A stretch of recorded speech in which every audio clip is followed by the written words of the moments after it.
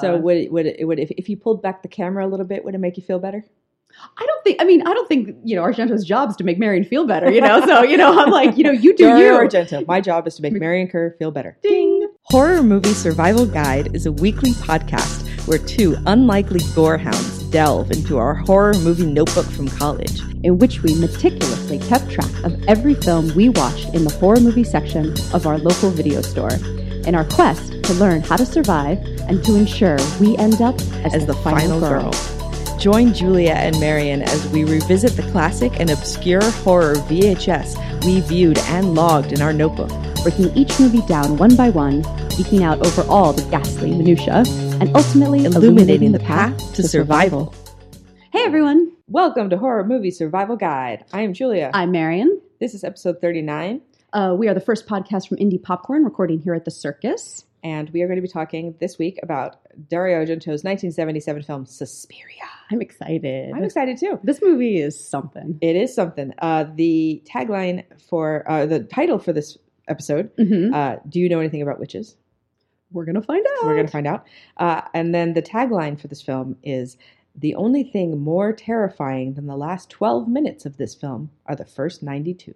Which is accurate, yeah. And also, I like how specific that is. Yeah. Like, it's not about, like, scary adjectives. It's breaking down the numbers. Like, yeah. That's how. But then there's problems because there's different cuts. And then you're like, Yeah. it's so specific that you kind of, okay. Yeah. Anyway. You were saying that you had seen, like, some crazy version of this film, right? With, like, a totally different score? Yes. Something? Okay. So let's talk about this score. So Dario Argento had a partnership with a lot of his films with a band called Goblin that did the soundtrack for his films. Goblin's amazing. So Dario Argento had a partnership with a band called Goblin that does a lot of his soundtracks, and they're really incredible, like heavy synth sound. Yeah. So there's like he did a lot of them. Tenebrae, the soundtrack for Tenebrae is bitchin'. The opening theme song for Tenebrae is amazing. Deep Red's great. So Suspiria has a very powerful soundtrack. Yeah. Which is very unsettling and very, high pitched, but also whispering, but also loud drums. And I know that like a lot of horror fans are like super into this soundtrack, like the vinyl and the whole bit. And I have to admit, this soundtrack drives me bananas. Bananas, like you're not into it? I am not into this soundtrack. Really? I know that's sacrilegious from a horror fan. Oh, it is. I understand. It is. But like I saw it at the Egyptian on 35mm, and that soundtrack was cranked up, and it made me want to like stick pencils in my ears. It hurts my ears. Literally hurts my ears. But not like hurt so good? No. Like, just like make it stop. Please make it stop. And like then nails on a chalkboard. Yes. Kind of. And then I watched it again at home. And again, it was the exact same thing, and it hurt my ears. And so like I know that this soundtrack's supposed to make you uncomfortable and like the feeling it portrays and everything, but this is like not a great soundtrack for me. Interesting. So I tried once. There's a DJ called DJ Fake Blood from London, who did a couple of screenings of Suspiria where he DJ'd a set to it. So it's a different soundtrack. So the movie's exactly the same, but they just take out the Goblin score and put in his score. But I mean, it's not reminiscent of the Goblin score at all. No, like he's not. It's totally different. Okay. And it's kind of techno-y, but not overly so. I really dug it. Interesting. So I know I'm losing so much horror street cred, you guys, but I'm being honest with you. This is how I feel. We are an honest podcast. I tell you how I feel about the score to Suspiria, but then I learned this might change your feeling on the film. Okay. Is that, as you know, as you know, the Italian films are not filmed with sound. Yeah. So everybody is dubbed. Right. And a lot of times they have people who are just speaking different languages on the set, and like it doesn't matter because they're going to fill it in later. But apparently Goblin and Argento had done the score before the filming of the film. And so they played that music on set while they were filming, cranked up. I heard that too. And you know, just to like scare the cast and really unsettle them. And I can't imagine Jessica Harper plays Susie Bannion, who's like our, final girl in this film. And for her, she has so many like going down the hallways, I'm about to open a door, I'm alone in a room kind of stuff.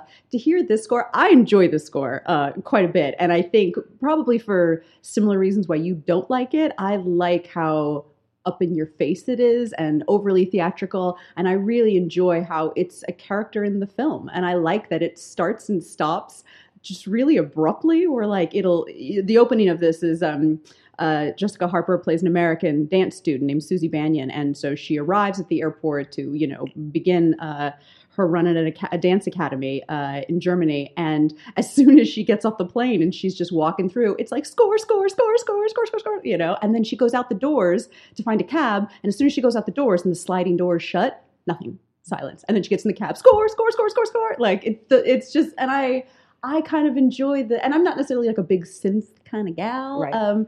But I think there's something very weirdly atmospheric, and perhaps I'm also biased by the idea that they would create something that kind of weird and strange and then like make the actors endure it like while they're filming. I think that's kind of cool. I am 100% behind the score on a hypothetical level. Sure. On an actual level, no, fair play. Just paint. Not for me. Not for me. So Jessica Harper was cast after Argento saw her in Phantom of the Paradise, right? Phantom of the Paradise. Yeah. She plays Phoenix. Yeah. She's got some awesome dance moves in that movie. I like Jessica Harper. She's kind of an every girl who doesn't get much play, but this is her like starring turn. I think. She's like enormous eyeballs. Yeah. Like she's got these huge eyes. So when there's a lot to endure visually in this film, so she's kind of a great girl for that, to have to like, oh my God, what am I seeing? So she's going to a ballet school in Switzerland, Germany? Yeah, Freiburg, Germany. I think. Mm-hmm. Okay. So she gets there on a rainy night and is trying to get into the building, and the buzzer. She sees a girl who's coming out, who's screaming into the storm. Yeah, and she kind of can understand her, but the words don't really make sense. But also, it's like really raining cats and dogs, so she's just like, I'm just gonna get inside. So that girl runs away. And then she tries to get into the academy and buzzes. And they're like, who are you? We're not expecting you. Get out. And so she's like, and has to get back in the cab. And not the cab ride itself, but throughout this movie, there are just sort of these shots, these hugely atmospheric. Argento is known for the sort of red and blue lighting scheme, which is all over the place in this movie, including the cab. Just the cab ride is like red and blue cab ride. So when I saw this film at the Egyptian on 35, Argento was there, and he said that the color palette for this film comes from Snow White and the Seven Dwarfs. He said he told his cinematographer, go watch that, now make it this. Like the Disney version? Yes, there's Disney a lot version. of red and blue in the Disney version? I haven't watched that movie lately, but I guess if we watch it, we'll be like, hey, it's like Suspiria. Oh, wow. So probably a lot of people before us, but we're just like, Well, I know Argento's part of that whole giallo, like Italian genre, where it's sort of this mixture of murder mystery, really atmospheric, really gory kind of thing. So I just kind of thought it was sort of like that was part of that genre. It is, but I guess like this is part of where it comes from. Got it. But I think that, what makes Argento a great filmmaker is his use of just like everything's slightly heightened. Yeah. The lights are too bright and the sets are too crazy and the music is ridiculous. Music's too loud and like everything's just too much, and that makes it this kind of very specific, very awesome aesthetic. Yeah, and I like it too because for the sort of the mundane stuff, I feel like sometimes with other directors, the sort of business that you have to do to sort of set up the world before the horror movie starts, it can be a little paint by numbers with some of these films. And I like that in the beginning, between the score and the red and white lighting in the cab and the rainy night and the whole thing, like from the beginning, it's like trouble. Like trouble is coming. Like this ballet school thing, it's not going to work out for you, Susie. So Susie sees this, this ends girl. With a Y. Susie does. Bing. Looks out of her cab, sees the woman running through the forest in it's so awesome, very strange shot, and then we follow the girl who was screaming in the rain to her friend's house, the coolest apartment building ever. It is super. The pink monstrosity that is her apartment. And it's kind of Wes Anderson-ish in a lot of ways, like the colors. It's like Wes Anderson meets sort of Italian horror. Like it's really overly lit. Yes. And she has the wallpaper that's like the Escher bird fish thing. So we have a sequence which is really excellent in this. So the thing about Italian horror is the pacing is so much different than American horror. Like we're so used to kind of fast. And this is a lot of like, I'm in a room, something's weird, I don't know what's happening, I'm looking around. So if you've never really delved into the giallo realm, just be prepared for a different kind of pacing, which is a slower pace, but not a bad pace. No, but I think it's sort of it's kind of both though. It's like a slow, but then when the horror happens, it's like an avalanche. Like it just like slams you, because what ultimately ends up happening to this girl is crazy. And I looked down after the sequence of what happens to the girl who ran away, and it's in the first 13 minutes of the movie, and it doesn't happen to our main character. Right. So it's just this thing of just like, just letting you know, this is like the horror world you're in for right now. And I really like that. So the girl ends up spying some eyes through the window, and a hand comes through, smashes her face, against the glass, through the glass. Yeah. And then we're transported out like, to out the on the roof, roof. and then Mhm. there's a stained glass kind of window Yeah. ceiling thing. Yeah. that she. Yeah, it's sort of like a skylight, like a really elaborate skylight. Yes, so we have gloved hands Stabbing her. really, Bunches. really stabbing her. And then, I'm sure you looked away for this one, but I watched it. Okay. Knife into the heart. You can actually see it going into the heart. I think Beating heart. I looked away. I think when the actual, because it's like close up of like I think the sort of the point is like he has stabbed her so much there is now an open wound where you can see her beating heart, and he is now actually stabbing the heart. And all the stabbing stuff in this movie, I will say, it's very like close up on it. It's like close up knife in chest, and it happens a lot, like each individual. So it's not really that kind of like Hitchcock Psycho stabbing where it's like you don't know where he's getting her. It's just a flurry of stabs. It's very specific, each one, and it's really grim. So would it if you pulled back the camera a little bit, would it make you feel better? I don't think Argento's job is to make Marion feel better, so I'm like, you do Dario you. Argento, my job is to make Marion Kerr feel better. Ding. But no, I think that, but for me, it's just sort of what I'm looking at and what I'm not looking at. It's a choice, and it's like a really tough, and again, this is not our hero girl. It's just letting you know this is the world our hero girl is entering. But it wasn't so much that, it was the like when she flops onto the skylight and starts cracking and her head goes through it first, and then he ties like a rope around her neck, I think. And then shoves her all the way in. So the girl whose room she was staying in comes out and looks up and sees her friend's head sticking through the skylight. And then she falls through, and all that glass rains down on her friend. And then she's left hanging like in the middle of this apartment by her neck. And then all the broken glass has fallen on her friend and like gone in her face. And there's a lot of like artsy shots of like beautiful girl with a huge pane of glass right between her eyes. And you're like, wow. Anything could happen. I know. Dun, dun, dun. And also during this is when the score kind of changes too, where they incorporate not only that synth stuff, but like the sort of melodic screaming and the drum beating. And it's something very like kind of, I don't know, kind of savage about it. That's just really, but it's like sort of that juxtaposition of like, oh, beautiful, moody, Wes Anderson inspired sets with just this like screaming and drumming, and it's something. Argento's got a vision, and that's what I like about him. Is like you look at a frame of his film, and you're like, oh, Argento, and I like filmmakers where you can do that. Where you're like, oh, it's an Anderson film. Yeah. So she finally gets into the ballet school, the TAM Academy. Meets Mrs. Tanner, who's a very severe German woman, and then Madame Blanc, who is running the school. She also meets Joan Bennett. Joan Bennett, plays her.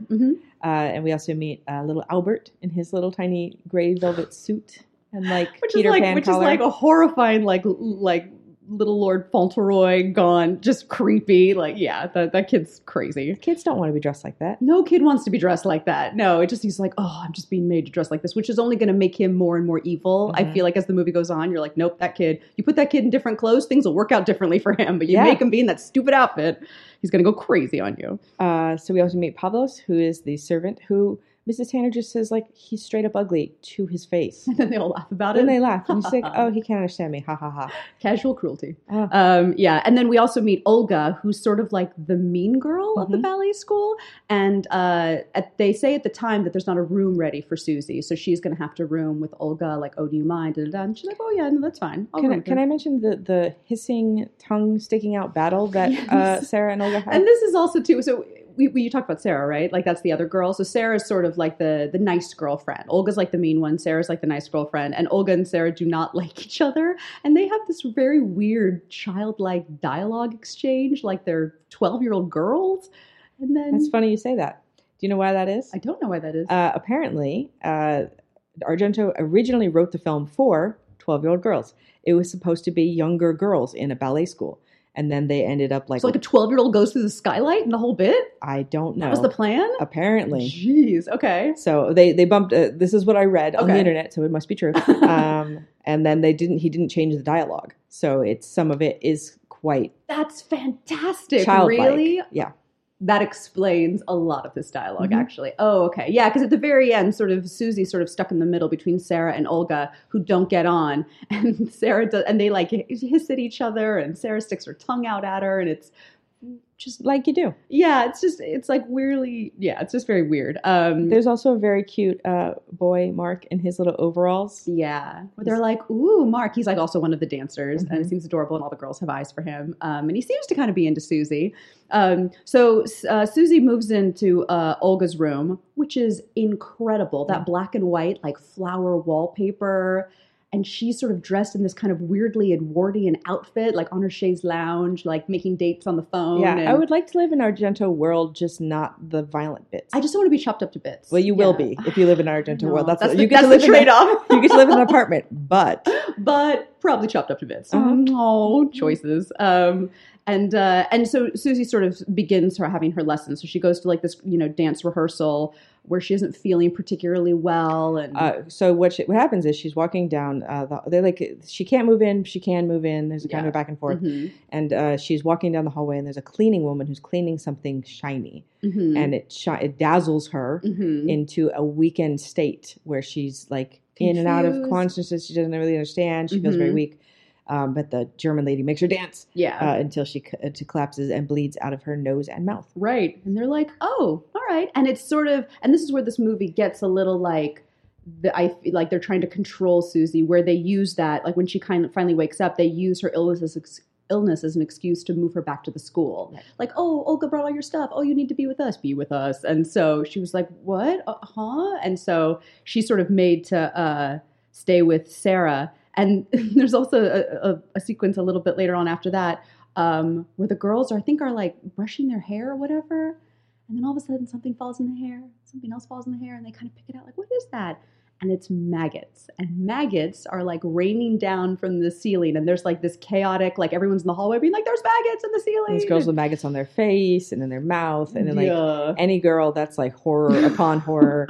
Like this shot of like just the comb with maggots squirming in it. And it turns out the maggots are just in like a box of rotten food. And I like that it's just not a horror element to the movie. It's just like, oh, this other thing happened that's like scary, but it has nothing to do with what like the big picture is. I feel like Argento sort of pushes in Suspiria a lot, kind of the boundary by which Susie would be like, all right, it's too crazy, I'm leaving. And so he creates all this weirdness that leads just up to that line, but it's not enough to cross over. So like she's come from, New York all the way to Germany to be in this school. Like, okay, they didn't know her in the beginning. Okay, that girl weirdly ran out. Okay, oh, it turned out she was murdered, but it probably nothing to do with the school. Oh, there's maggots falling from the sky.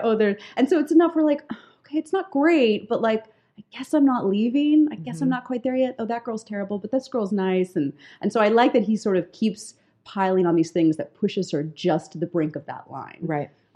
So she's put on a special diet to build up her blood, which I don't even know what that means. Yeah. Includes That's like some leeches, medieval nonsense. Yeah. If a doctor was like, here, this will build up your blood, I'd be like, I'm not drinking that. What is that? I'm going to go. What kind of doctor are you? This kind of doctor who will prescribe some red wine to go with your very bland dinner. Right. So then we have the dog, the guy and the dog. Yeah. So there's a pianist who is a blind man who has a German Shepherd, right? So it's sort of, again, like the kind of, what is going on? Susie's sort of having like, things seem kind of weird. And she sort of finds an ally in Sarah because Sarah's been there longer. And after the whole maggot thing, they all end up sleeping in the gym. Where they have this curtain wrapped around them. And they're like, okay, lights out, girls. And when they go lights out, it's just a huge bath of red light that's on all of them, and you're like, who's sleeping in that? Like, how is that? They're like sleeping in a dark room. It's so weird. And Sarah starts to confide in Susie, like, things are going on. Like, I know what's going on. Like, there's creepy things. The teachers don't sleep here. They leave every night, but I don't think they really do leave. And again, one of the other elements to kind of show you how weird it's getting is this pianist who seems like a pretty nice guy with this like pretty cute dog, and he gets like abruptly fired and kicked out because the dog bit Albert, sorry. So but the question is, why did that happen? Because the dog knows he's evil. Why is Albert evil? Is Albert evil? I think Albert's evil. They never really established. Because he's like a little boy witch. Is he? P.S. spoilers, they're all witches. And so, but yes, like he's clearly in it because the weird, when the cleaning lady flashes that bit of glass that kind of blinds her, Albert's there. And like, he's kind of smiling. Yeah. Okay. Like, this outfit makes me evil. And so, yeah, I think the dog knows because like the dog knows what's up. And so I think, because they have that scene where Albert's sort of coming back with the housekeeper from having run errands, and the dog's sort of like when he comes, and then I think he like took a chunk out of the kid, and then they were like, dog has to go, and so they fire the pianist, and it's like ugly, like he goes out ugly style, like oh yeah, screw all of you. I mean, Mrs. Tanner like chucks his cane like on the floor with his coat, and like he's blind, he's got to go find it. That's not nice. That's not how you treat somebody. But I like how he doesn't go quietly. He's just like, screw you, screw you, screw you. And so, so he gets kicked out. And then Sarah and Susie have this conversation where at night when Susie has to take her wine, bland dinner combo to build her blood, it makes her really drowsy. And she sort of passes out every night when she falls asleep. Yeah. And Sarah, because they're drugging her. Correct. Yeah. And Sarah's kind of trying to talk to her at night, like, okay, this is what I think is going on. You know, I don't think they really leave. And she can never really maintain the conversation because she's being drugged. But during this particular conversation, Susie is a pretty clever final girl in a lot of ways and has figured out that if they're really leaving at night, their footsteps are going the wrong direction. Like out of the school is to the left and back in the school is right. And their footsteps are going back into the school. And so Sarah starts thinking like, oh, okay, I'll count their footsteps. And if I know what floor they're on, if it's like, okay, 8 steps and then a door and then 9 steps and then a door, you can figure out where they are. Which you think would work out, but as we will discover, does not. It's cool though. I like that it's a good idea. This film has a lot of like auditory clues. Yes, like there's the snoring, and then there's the footsteps, and I think that's unusual for a film to rely so heavily on auditory clues. Exactly too. And Sarah also was sort of told Susie about this woman, the directress, who has been at the school a couple times and has this sort of unusual snore / wheeze / growl when she's around. And when they're all in the gym, she hears the directress, and she was like, "Oh, that's the directress." That she's part of this whole thing. So before we get to Sarah's fate, the pianist has to go. Yeah. So this is an interesting sequence. You have him walking across a very large plaza at night by himself. And then the dog starts barking because the dog hears something. And then there's kind of creature cam. Yeah. Maybe a bat kind of flying around. And it goes on for a while. Yeah. It's basically like a lot of shots where it's like dog, a big wide of the square, dog, big wide of the square. And there's lights. And again, with the goblin score, like they're just, Yeah. And he's who's there. And there's nobody coming out. And it goes on for a bit. Like you're really like, okay. Again, sort of this idea of like American pacing versus Italian pacing.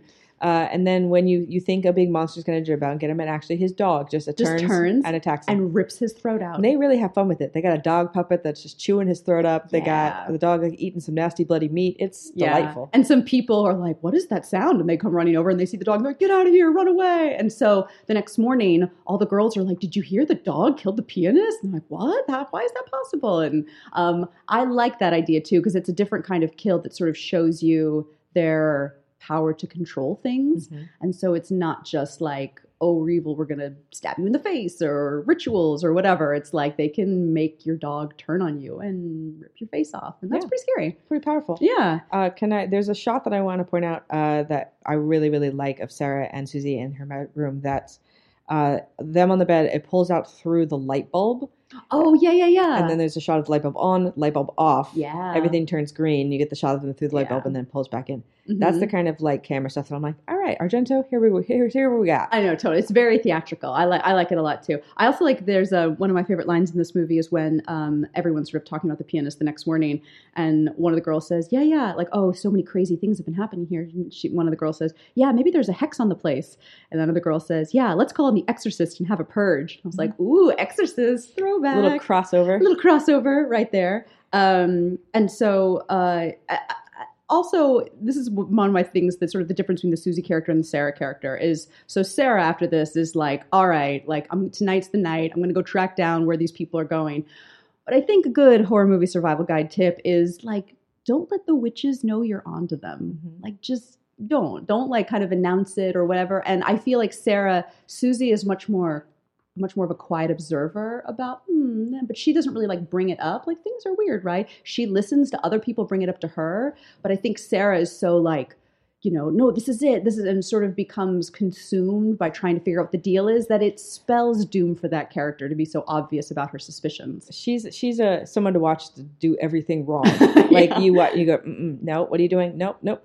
Okay, so she goes into a room where she locks the door, but then the killer has a razor, is trying to like lift the doorknob, which she doesn't try to stop in any sort of way. No. Let's go across the room, cower in the corner for a bit, Just as you do, bit of and power. then stack up some boxes, which goes terribly, and then crawl through a window. And here's a horror movie survival guide tip: look before you leap. It seems pretty obvious. Just look down. Just look down. That's all you gotta do. Because or if she had, you could jump into a room full of barbed wire. So that's like, I mean, that again, speaking of theatrical, that's where this movie goes. And they shoot it in a great way where you don't see it coming at all. And again, I feel like she's definitely being led there because she's trapped in this room and all of a sudden a light in the barbed wire room goes off and sort of like, this way, come this way, Sarah. And so she stacks all the things and she's looking at the door when she jumps. And so she jumps and then the camera pans down and it's literally sort of like almost, it's a small room, but it's 100% covered in barbed wire. And it's horrible. And she lands in the middle of it and she tries to crawl through it No, it's bad. It's no good. And it goes on and on. And again, it's like Goblin score, red and blue, screaming. Yeah. That's Suspiria in a nutshell. That's basically Suspiria in a nutshell. Beautiful girl being cut to ribbons. Yeah. So I like they don't do much with this, but I think that it's cool that they have that room, like to think. Well, thinking about it, like it's like a House of Horrors kind of thing, where you have these little traps set up that you can lead people to at any time you feel like, but they're just kind of like side business. Totally. Like that's not your main thing, but like I also have these rooms. But also, how crazy are you where you're just like sitting there having dinner with your girls and then as you're sort of like eating your steak tartare, you're like, we have a room full of barbed wire upstairs. Like you're just sort yes, of like, we do. funny thing. So after Sarah disappears, Susie decides to go see her friend, Udo Kier as Frank Mandel. Dubbed Udo Kier. In an awesome... I don't know what building that is in Germany, but man, it's awesome. And so they have a little tete-a-tete where he tells her the backstory on the academy. The TAM Academy was founded in 1895 by Helena Marcos, who some people said was a witch. They called her the Black Queen. And she set up a dance school / occult school because those things go together like bread and butter. But the dance school just thrives. So she was like, well, let's just go with this thing. Occult, schmuccult. And there was a fire and she was killed, but maybe not killed. And then he brings his buddy over. Oh, but Udo Kier says my favorite line in the film. Okay. Bad luck is brought by broken mirror, not by broken mirrors, but by broken minds. Yes, because he sort of talks about witchcraft as sort of like, it's really sort of disguised mental illness. Right. And so that's sort of kind of one of those things, which again, I think only adds to the scariness of this movie where you're sort of like, oh, because everything is done so theatrical, you think this has to be a sort of a supernatural deal. But suddenly if you realize that it's not that they're like literally witches, it's that they're all bonkers and they think they're witches. Also very scary, like equally scary, I think. And they have the great shot on that sequence as well where she's talking to his friend and they push in on the window reflection. I love that too. Yeah, them having the conversation. See, that's what I want in my horror movies. Just like a little bit of effort. Yeah. We're like, well, we could have this conversation or we could make it a little extra fancy. And then I go, yeah, thanks. Yeah, because it just continues to add to like as she's receiving. There's also a couple sort of these over the shoulder shots where you just see her eyes listening to him. And I like that too, because I like the idea of like, this is basically going to be 5 minutes of exposition to sort of give context and sort of really name who the big bad's going to be at the end and all this kind of stuff. And I like that during that, it adds to Susie's discomfort and being overwhelmed and just also the creepy factor. And it's also kind of our only daytime shot in this movie. Everything is like night. So yeah, I like that he did a little something extra with that.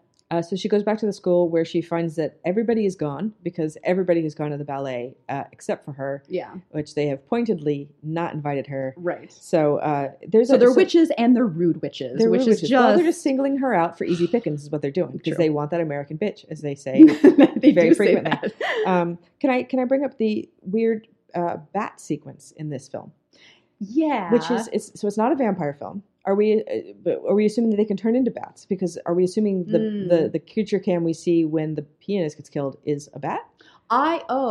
That's a good. Oh, I hadn't thought about that. I thought it was a bit like the dog, where they could control the bat. Oh, So it's like they want her gone. They'll murder her if they have to, but also just get out. And so I think they thought that maybe the bat's going to be the last straw. There was I don't maggots. know. I mean, fair play, but like also the bat's attacking her. Yeah. But it's a good bat sequence. There's a lot of, It's not bat in the bad. hair. Yeah. And then I like that it's like just flapping on the floor, and there's like a shot of like flapping feet, flapping, and she's coming But for her. this is sort of the bit that I like for Susie, where you're like, Susie means business, because I feel like this is her Courtney final exam moment, Right. where there's quite a bit of the bat attacking her, and then finally she throws like a sheet over it, and then she has a stool, and she picks up a stool and turns it like seat side down and goes to town on this bat until it's like a blood puddle underneath, and she kind of gets like crazy Courtney face where it's like, just kill it, just kill it, just kill it. And you're like, oh, and because she's been a very controlled character up to this point and very observant and very just like a receiver of information rather than a seeker of it, I kind of like it, where you're like, all right, she's had it with this place. Yes. So now she's like, okay, let's count these footsteps. Let's see where these. Nobody's here, huh? Mhm. Let's go see where it goes. And she does it in all the clever ways that Sarah doesn't. Like it goes by a group of one of the kitchens where the lady with the creepy glass was, and she makes a big effort for her not to see her. Mhm. And she doesn't necessarily know that she's in on it or the deals, but she's just very cautious. Yes. She's like, I'm going to do this, but no one's going to see me. I'm going to be very sly about it. And you're like, clever, Susie. Well done. So she winds up in the office of Madame Blanc, Mhm. where a fabulous office. I'd be so excited if I had that I office. know, it's pretty exciting. Pretty great.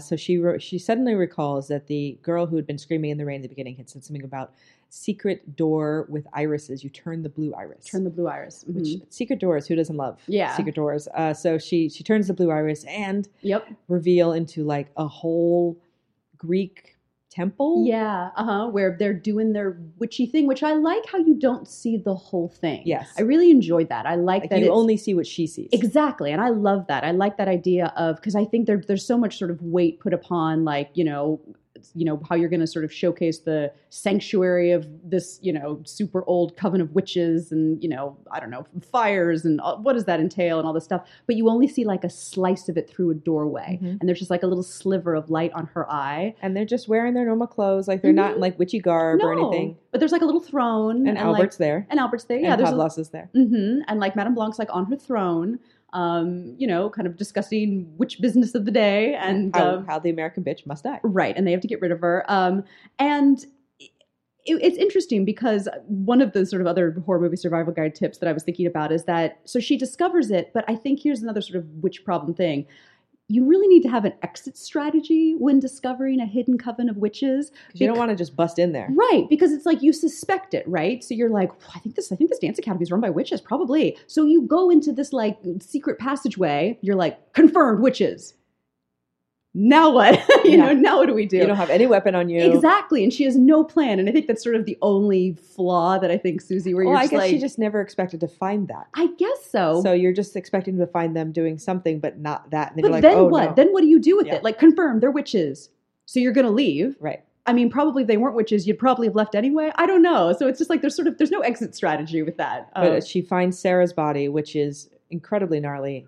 We got like pins, like sewing pins. Just, in her open eyeballs. yeah. So it's one of those things where, like, obviously she was like barbed wire to death, and then they sort of have her like laying out on like a altar. Yeah, and so they've like have her eyes open, and they put pins in her eyes, and just all this like, and she's just covered in blood, and it's just So Susie sees her, and it's like twang, like really starts to freak out, and then she hears that weird snoring, growling sound again that Sarah had said, oh, that's the directress, and she hears it in another room. So she sees like a figure seeming to sleep behind a curtain, and she creeps in there. And and at this point, it's sort of heavily suggested that this might be Helena Marcos, who is really the directress. And when she pulls back the curtain, there's nothing there. It's like invisible. And so, There's but like she is there. indentation on the bed, but you can't see her. Right, exactly. But you can hear her. She starts talking to her and like being super creepy. And I think Udo Kier, I think, is the one who had told them that the head witch is like 1,000 times more powerful than all the rest of the witches. So if you kill the head witch, all the witches go, like rather than just. It's like killing the head vampire. Exactly. Yeah, Mm-hmm. they all kind of explode. And so she sees, and they also kind of show her in this interesting way where you kind of see Helena like in this outline. Mm-hmm. It's like an outline of a sparkle- really old, sparkle outline. yeah, Like kind of, I don't really know what you call that. Well, she tells Susie that she's going to meet the living dead now, and then Sarah comes in, pins in eyes, knife in hand, Zombie style, ready to kill at command. which is just pretty terrifying. But then outline Helena Marcus, Mhm. back and forth, back and forth, back Yeah. and forth, stab. And stab, and that's sort of they have. I think this movie has this kind of like you have to have faith Mhm. kind of endings where she can't see or she has a stabbing implement, but she can't see her, but she just like, no, this will work, and so she just does it. And when she does, she kills her, but like she actually materializes, and you see this very old woman who's sort of exploding and dying, and then everything just starts to explode all around her. And it's one of those really fun things where like they obviously did it in camera, and so Susie has to make her way out of the academy, back down the hallway, back down these stairs, back through the hall, and everything is just exploding all around her. And Jessica Harper just has to trust that the explosions are going to be on time, or else she's in trouble. Please don't blow me up. I don't want It's to one be of blown those up in Italy. sequences that's so great because you can see that Jessica Harper herself is kind of a little bit afraid, and then Yeah. you're like, I would be a little bit afraid too. Which is funny because then when she finally does make it out the front door, she has this sort of perplexing like smile Yeah. on her face. And I can't tell if it's the actress being like, oh, thank Christ, it's the end of that. Or if it's supposed to be the character being like, yay, I am alive. I like it. She walks away. It's and a strange smile, too. It is, but there's definitely a smile and a laugh that she has triumphed, and then school on fire. School on fire, yes, and then immediately just catches on fire. And then roll credits. Yeah. And then I like how the credits roll over the flames, like as the school's on fire. It's just like destruction. People who are responsible for this destruction include. Right. And then, yeah. No, I like it. I like this kind of, it's also kind of a final exam ending where you're like, okay, she bested them. We have like a moment with her, and then we're done. Yeah. That's then all we're you out. need. Yeah, I know. What's going to happen to Susie Bannion? Who knows? Who knows? But like, it's boring epilogues, so Mhm. we're not going to do them. So, gore factor for this movie. 1 is not enough blood to fill a Dixie cup. 2, a puddle of blood. 3, enough blood to gross out the average viewer. 4, bathtub of blood. 5, run for the barf bag. And you and I gave this Go, Marion, go, Marion, finding go, my Marion, notes. go. 4. So we felt it was bathtub of blood, which I think is pretty fair. There's some, I mean, that opening stained glass sequence alone is pretty much worth the 4, Yeah, I'd say. there's lots of stabbing. When you stab into a beating heart, that's pretty Yeah, gory. no. And then for movie ratings, we have 1 to 5 chainsaws. 1 if you're desperate. 2 barely qualifies as a horror film. 3 seen more, seen better. 4 not too shabby. And 5 fantasticorical. I give this a 4. I give this a 4.5, and I think what separates us is a little thing called Goblin. Yeah. Is the Goblin score. Yeah, it really is. yeah. I mean, that's the only thing that I can see in this film that I really like. That, and I'm sorry. I wish I liked it. I really do, because I know it's a big thing. But It feels also, too, the beginning of it reminded me a lot of Rosemary's Baby, where it starts with like Mia Farrow's creepy singing and all that kind of stuff. And so it kind of reminded me, and I love that score. So maybe it's just like the parallels, what Mhm. draws me into it. I don't know. So thank you for listening. You know where to find us on Twitter, Instagram, Facebook, iTunes. Yeah. And if you enjoyed this podcast, reviews on iTunes are very helpful for us and for more people to find us. And thank you for all of you for feedback. You guys have been very chatty, and we love it. I know. These conversations on Twitter have been a lot of fun. When people just bring up a point that they like, we love that. And also, you're wrong because of this. Yeah, it's a lot of fun. So next week, we're going to be talking about a movie called Why Are You Laughing? Because I love him so much. We love Kenneth Branagh, and we love Melly Sharp. Oh, It's all right. it was going well. Mary Shelley's Frankenstein. Yeah, so we did Dracula, so we have to do Frankenstein. And this interpretation of Frankenstein is a doozy. So it'll be fun. It will be fun. Yeah. You, me, Kenny B. See you next week. All right. Bye, guys. We're into survival.